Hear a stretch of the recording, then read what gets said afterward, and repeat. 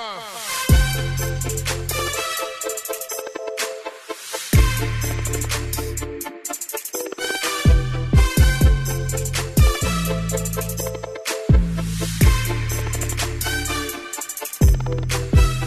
I'm so excited to be here. Can I get some house lights? I'd love to see these beautiful faces. My name is Caden Fabrizio, and I have the absolute pleasure of being the lead executive director of YONA. And if this is your first time at YONA, we just want to welcome you. We just want to say, man, we're just here to praise Jesus, unite the church, be the body.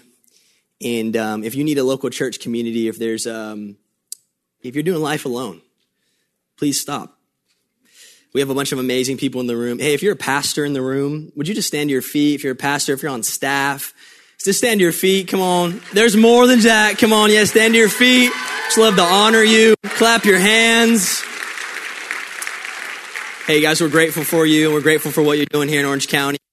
If you guys need to find a church, we've partnered with an amazing organization called Crossover, and you guys can go to YONAnights.com, click our Crossover tab, and you can type in some info and get plugged in to a church. But we're running mad over time, so I'm going to get in the Word. How's that sound? I got a message, and it's been burning in me for 6 months. And the reason it had to burn is because the Lord had to teach it to me before I could preach it to you.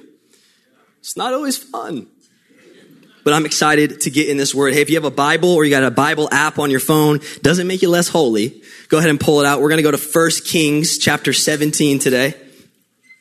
We're going to start in verse 1. And as you guys pull that out, I just want to invite you. Hey, I don't want to preach alone, okay? So let's lean in together. I believe the more you lean in, the more you take out. So feel free to shout me down, get in with me, yell a hallelujah, a praise Jesus, and amen. Just don't say preach it, white boy. That's happened once. True story. Got weird. 1 Kings chapter 17, you there? Okay, a couple things you need to know before we jump into this. Number one, in this time in the Old Testament, Israel is being run by an evil king. His name is King Ahab. And the Bible says that King Ahab is the most evil king of all. There was no king more evil than King Ahab. And King Ahab was so evil that he caused Israel to turn against God. So God raises up a prophet named Elijah to give King Ahab a warning. That's where we're going to pick up the story in chapter 17, verse 1. It says, now Elijah, who was from Tishbe, should be behind me. Amen. Told King Ahab, as surely as the Lord, the God of Israel lives, the God I serve, there will be no dew or rain during the next few years until I give the word. Someone goes, that sounds like California. Then the Lord said to Elijah, go to the east and hide. Somebody say hide. Everybody say hide. By the Kerith brook, near where it enters the Jordan River. Drink from the brook and eat what the ravens bring you, for I have commanded them to bring you food. So Elijah did as the Lord told him and camped beside the Kerith brook, east of the Jordan. The ravens brought him food, bread and meat each morning and evening, and he drank from the brook. But after a while, someone say, after a while, the brook dried up, for there was no rainfall anywhere in the land. I want to preach tonight a message I've titled, Waiting on Ravens. Somebody look at your neighbor and say, what are you waiting for? And look at your other one you ignored. Apologize. And if she cute, get her number. Girls, if he cute, make him work for it. Single lady said, amen. Let's pray, Lord. And that was too many of y'all. We need deliverance, hey. Let's pray. Jesus, we love you, God. I just pray that you would speak. May I become less so that you could become greater today, God. I just pray that you would reach every heart tonight. It's in your name we pray. Everybody said together. Listen, I think the truth of every single person in this room is that we're all waiting for something. I would confidently say that every single person in this room is waiting on something. You're waiting for the promotion. You're waiting for the relationship. You're waiting for hope to re-enter your heart. You're waiting for addiction to stop nagging you. You're waiting for your family to come to Jesus. You're waiting for breakthrough. You're waiting for a promise. I can confidently say every single person in this room is waiting. But if we're not careful, our life can become perpetually about waiting for the next. What comes next? Our life, if we're not careful, becomes the wrestle with the waiting. But I think that maybe many of us tonight, we're waiting because we've actually been hidden. See, when I was growing up, I had a baby sister. I had an older sister and a babysitter. And every Thursday night, my parents would go to Bible study or they'd go on date night. Amen. And my babysitter, let's just call her Jamie because that was her name. She came over to the house every Thursday night. And her and my sister would convince me, I was maybe 9, 10 years old at this time, that we should play hide and seek. It was our tradition. Every single Thursday night, my sitter and my sister and me, we played hide and seek. And I loved it. I was so good. I never got found, not one time. And I remember there was this one Thursday night where my sister and my sitter, they gassed up this idea of like, hey, let's all go and play this amazing game of hide and seek. It's Thursday night. We play hide and seek. And I said, okay, I can't wait. Jamie, she started counting and I booked it. I got to go find the best hiding spot. I do not lose. Somebody say amen. So I ran upstairs. I dove under my bed. And under my bed, I waited. And I waited. And I waited. And the oxygen grew thin. And the temperature rose. And I waited. Until what eventually felt like an hour or maybe 2 hours, I was like, where? I'm not that good. So I started to investigate. I walked around the house. I went to the kitchen. I went to the living room. I went to the garage. And my sister and my sitter were nowhere to be found. So in a last-ditch effort, I went outside and my family, we had an RV parked on the side of our house. And in a last-ditch effort, I reached to the RV door. And I was like, this is my last chance to know I haven't been raptured. And I opened the door and I stepped inside to find my sitter and my sister watching a movie and eating popcorn. They were knee-deep in snacks and M&Ms and I'd been under a mattress for an hour. And I realized I wasn't hiding from them. They were hiding from me. And the older I got, as I've grown up, I've realized that my sister and my sitter, they actually weren't that far apart in age. It actually was more like they were friends. They weren't babysitting. And their attempt at hide and seek was so that they could hide from me, so that they could get alone long enough to know each other, to tell secrets, to spend time together. They were trying to get rid of the baby and just have time sitting.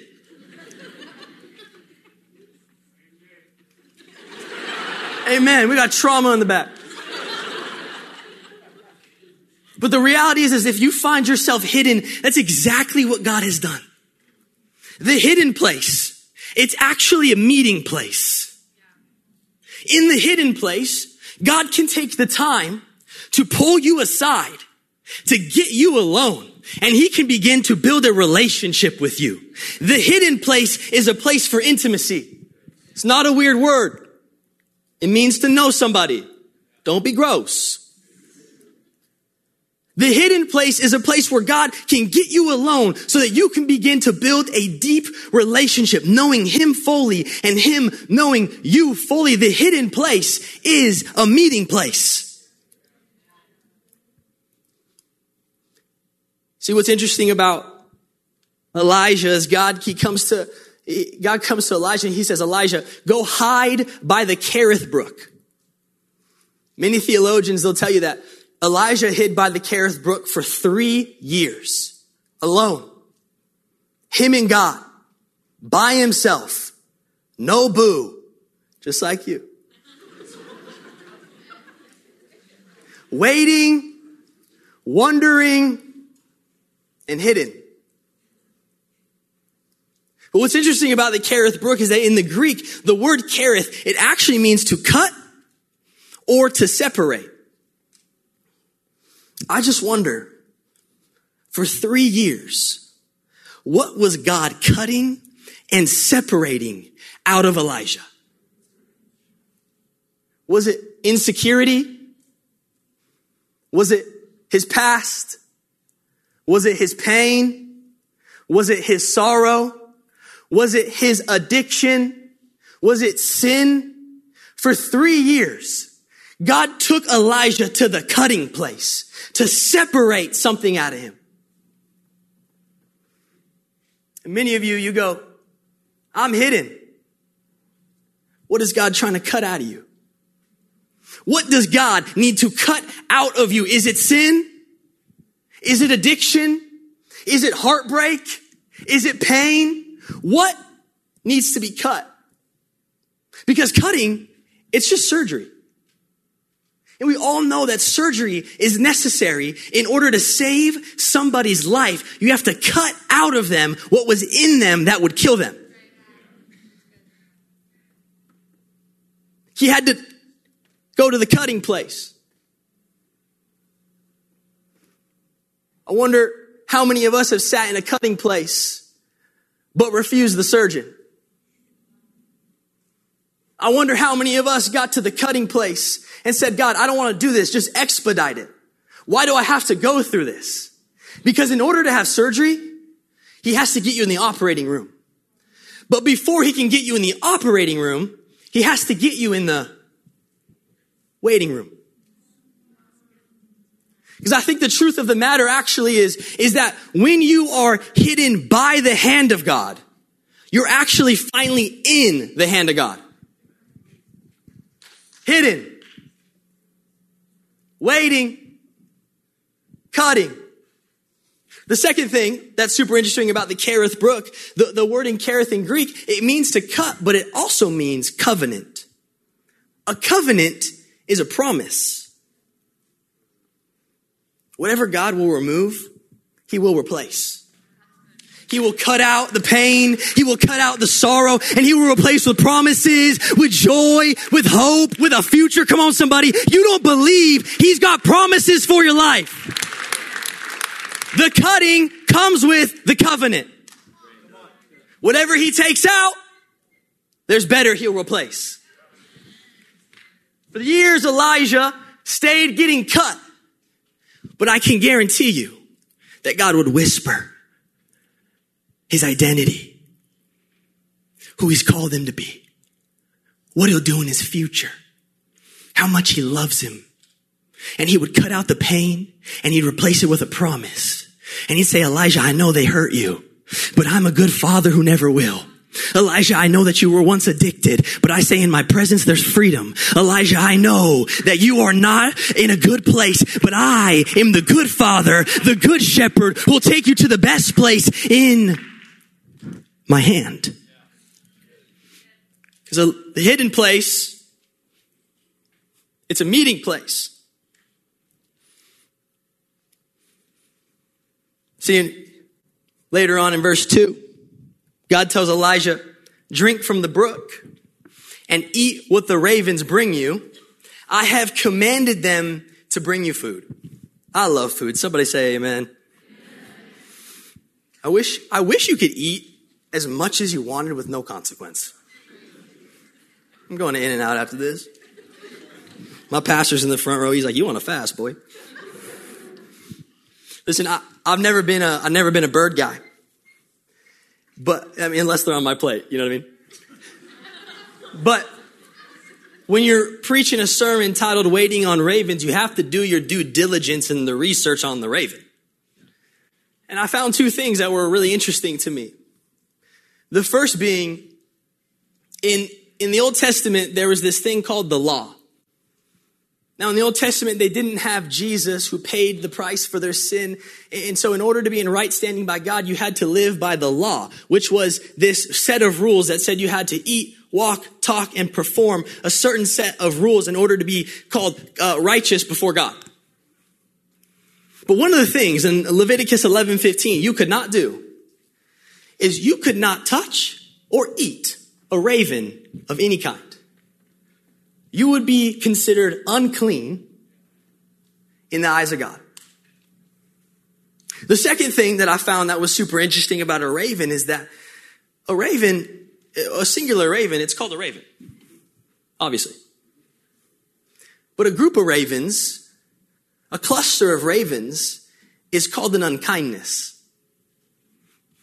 I just wonder, could it be that the things that we call unclean and unkind were actually the things that God wanted to use to grow you? Could it be that the waiting you have deemed unclean and unkind is what God needs to nourish you?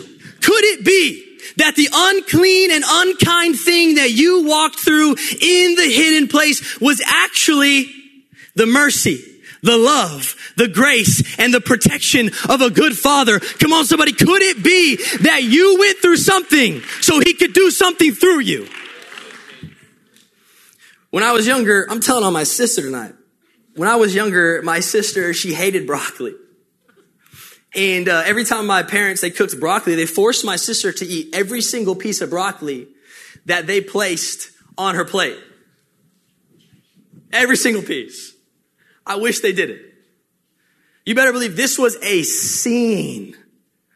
A scene. There was tears. There was gagging. There was yelling. But what my sister didn't know is that in order for her to grow into the woman that she needed to be, she needed the nourishment that the broccoli brought her. She had to deal with what she considered the unkindness of her father. Come on, somebody, you don't need to like your broccoli, but you better eat it. You don't need to like steamed vegetables, but you need the nourishment. You don't need to like what you're going through. You just need to let it nourish you because he's a good father. And he says, I promise it's going to make you better. It's going to heal you. It's surgery. It might hurt, but it's going to be better. Come on, you don't believe it. You better clap your hands. He's a good father. He says it's what you've called unclean and unkind. I called it nourishment. See, the thing that's super interesting about Elijah's circumstance is that the ravens, they brought him food. Amen? Amen. I'm answering my own amens because you're not. Thank you. And what's interesting about that is that for 3 years, there was no rain in the land. And for 3 years, if they're in a drought or there's no rain in the land, that is also synonymous with a drought and a famine. Meaning there's no food. People are dying. Animals are dying. But research shows that a raven is actually a scavenger. And where they get meat is they get meat and eat meat off of dead carcasses of animals. So it's fair to assume that when Elijah was fed by the meat of the raven, he was brought dead carcass meat. You're allowed to say ew. But what if the dead things are actually the things that God wants to use to bring life? What if the dead things are needed to be resurrected to bring you life? What if God right now is saying, what you've called dead, your heart, your hope, your promises, your future, I call it alive. What if, just bear with me here. What if the thing that was dead in your life, he wants to resurrect? What if the joy, the hope, the pain, the sorrow, what if he wants to come in and say, I have a new story for you. I have healing for you. I have promise for you. It might be dead, but I call it alive. What if the dead carcasses of your life are what God wants to use to grow you? See, a seed, it has to actually die in order for it to grow. The journey of a seed must be planted, it must be buried, it must be hidden, and then it must die. And the death of the seed brings life to the tree. I know there's dead things in your life.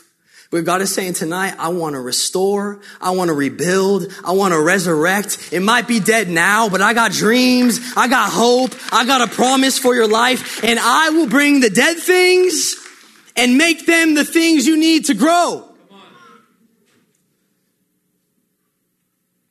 So you might think the waiting and hidden season is dry and it's dead. But I think it's a season of growth.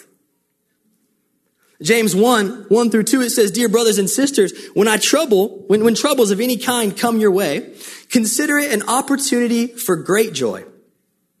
For you know that when your faith is tested, your endurance has a chance to grow. So let it grow. For when your endurance is fully developed, you will be perfect and complete, needing nothing." Come on, somebody. He wants to grow you. He's got a plan for you. It's not dead in the presence of Jesus. Listen, I can say this confidently because for years, I was hidden. I was waiting. Dreams of mine were dead and gone. And God said, let me cut. Let me hide. Let me resurrect. Because here's the interesting thing. For many of us, we consider the waiting season a tragedy. But what you see as a tragedy, God sees it as a training ground. See, I actually think that God, he took Elijah into the wilderness, into the drought, into the hidden place, because he actually wanted to train and teach Elijah the things that were most important to Elijah's life. See, the ravens, they brought him meat and bread. And in the Bible, these two things, they're always physical things, but they're also always symbolic of spiritual things. See, the bread, the Bible calls it the word of God, the bread of life. And the meat, the flesh, it's symbolic of the manifest presence of Jesus. Worship team, you can join me. It's symbolic of what he did on the cross. See, God was not just bringing Elijah meat and bread. God was bringing Elijah his presence. In the wilderness, every evening and every morning, God would feed him physically with ravens, and then he would feed him spiritually with his presence. Isaiah, the prophet Isaiah says in chapter 26, he says, "In the night I search for you, and in the morning I earnestly seek you." I think that this is the story of Elijah. That every night and every morning, as Elijah waited and was hidden and was hurting and was lost and was wondering and needed a touch from God, I think God every single morning and every single evening took him in his presence and he said, "Elijah, come close. Come to the presence of Jesus. I have things to show you. I need to touch your life, but it can only happen in the presence of Jesus." See, in the final verse 7, it says that the brook that Elijah drank water from, it dried up. And when I read that the first time, I said, "God, that's mean. You took my man's water." And then the Lord told me, he said, no, look again. See, Elijah was camping close to a physical water source, the scriptures tell us. One that was providing for him while he waited. But this brook, it was a brook that was specifically only fueled by rainwater. I think Jesus was showing Elijah that the physical sources in our lives, they will one day dry up. That the water Elijah went to every day for life would one day dry up. I think many of us, while we're hidden and we're waiting, we find another source. I think we find money, or we find performance, or we find a relationship to fulfill you, or you find alcohol or sex or drugs or pornography or whatever it is. You find a source to fuel you. You find a physical source to momentarily quench the spiritual needs of yourself. You're not simply a physical being. You have spiritual needs. It's why there's a hole in your heart that just never gets full. It's why no party, no money, no amount of sex, no amount of fun, no amount of traveling, no amount of promotions, no career. It's why none of it can fill it. It's because one day, eventually, the source, it will dry up. There comes a day when the source of your life, the thing that you went to in the waiting, the rain stops. And you got to find another one. And you got to search again. And maybe you find something else. Then eventually, that dries up too. Because the sources of our life that are physical, they can never feed you. They can never fill you. There will come a day. I've been there. That day could be today. It could be tomorrow. It could be in 2 years.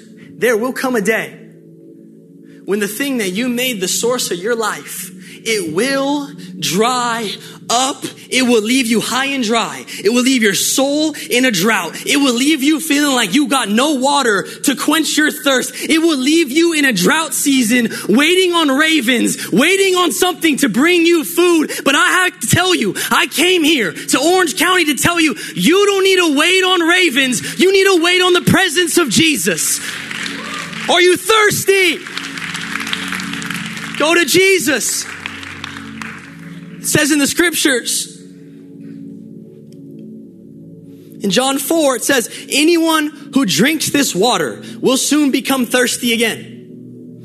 But those who drink the water I give will never be thirsty again. It becomes a fresh, bubbling spring within them, giving them eternal life. I think it's time to say enough is enough in this room. I don't need more physical things. I don't need a promotion. I don't need money. I don't need sex. I don't need performance. I don't need my earthly father to even approve of what I'm doing. I need the presence of Jesus. I need to get my heart full. I need to get healed. I need to get touched. I need to get renewed. I need this aching to disappear. I need addiction to flee.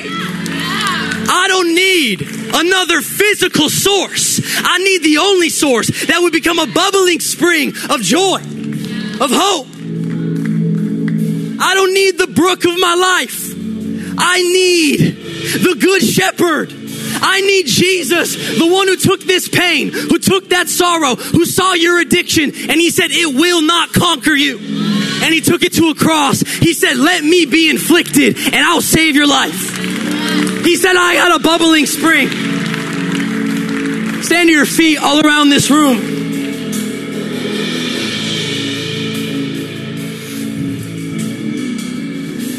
You don't need a physical, momentary thirst quench. You don't need another hit of dopamine.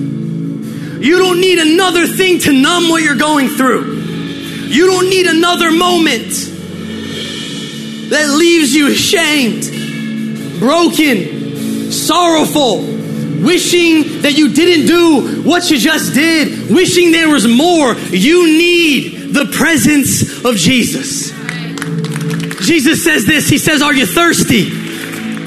Come to me. Are you hurting? Come to me. Are you in pain? Come Come to me. Are you broken? Come to me. Do you need a touch from heaven? Come to me. Have you tried New Ageism? Have you tried anything else? Have you tried Jesus? He says, come and I'll quench the thirst. I'll stop the pain. I'll come where you need a father you never had. Come on, why don't we just begin to worship like he's here? Why don't we begin to say, fill my heart, quench my thirst, give me everything I need. Come on, sing it out. Let's believe together. Hey, I hope you enjoyed that message from YONA Orange County that I preached last Friday night. I hope you were encouraged. I hope you were inspired. But more importantly, I really hope that you understand now what the source of your life should be, especially in the waiting. Hey, if you've never given your life to Jesus, and after this message you would like to give your life to Jesus, surrender your life to Jesus, I want to give you an opportunity to be able to do that right now. So right now, wherever you are, if you feel like the Lord is calling you, it's time to give your life to Jesus, just simply say this prayer out loud with me wherever you are. Say it after me. Jesus, I believe that you are the Son of God. I believe that you took all my sin, you died on the cross, and you rose again on the third day. I give you my life. I ask you to become the Lord of my life. I repent of my sins, and I ask you to make me a brand new person. I love you. You have my life. It's in your hands. In Jesus' name, amen. Hey, if you just gave your life to Jesus, I am so proud of you. You got to tell somebody. So there is a link below in the description of this podcast where you can fill out some information. And our team at YONA will actually follow up with you to make sure that you know that you are not alone in this journey. I'm so proud of you. And I cannot wait to see what God does in your life after you've just given your life to Jesus. The Bible says the angels in heaven are rejoicing right now because you gave your life to Jesus. Hey, I love y'all. I hope that this message encouraged you guys. And I will see you next week for a really fun episode of Questions with Caden. See ya.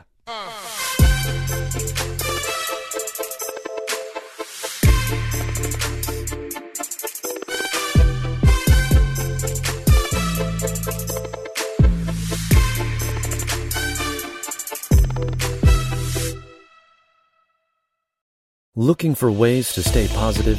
Brighten your day with the Free Story Behind podcast. Hear weekly short stories that showcase true joy, love, and hope. Listen now at lifeaudio.com or by searching for Story Behind wherever you get your podcasts.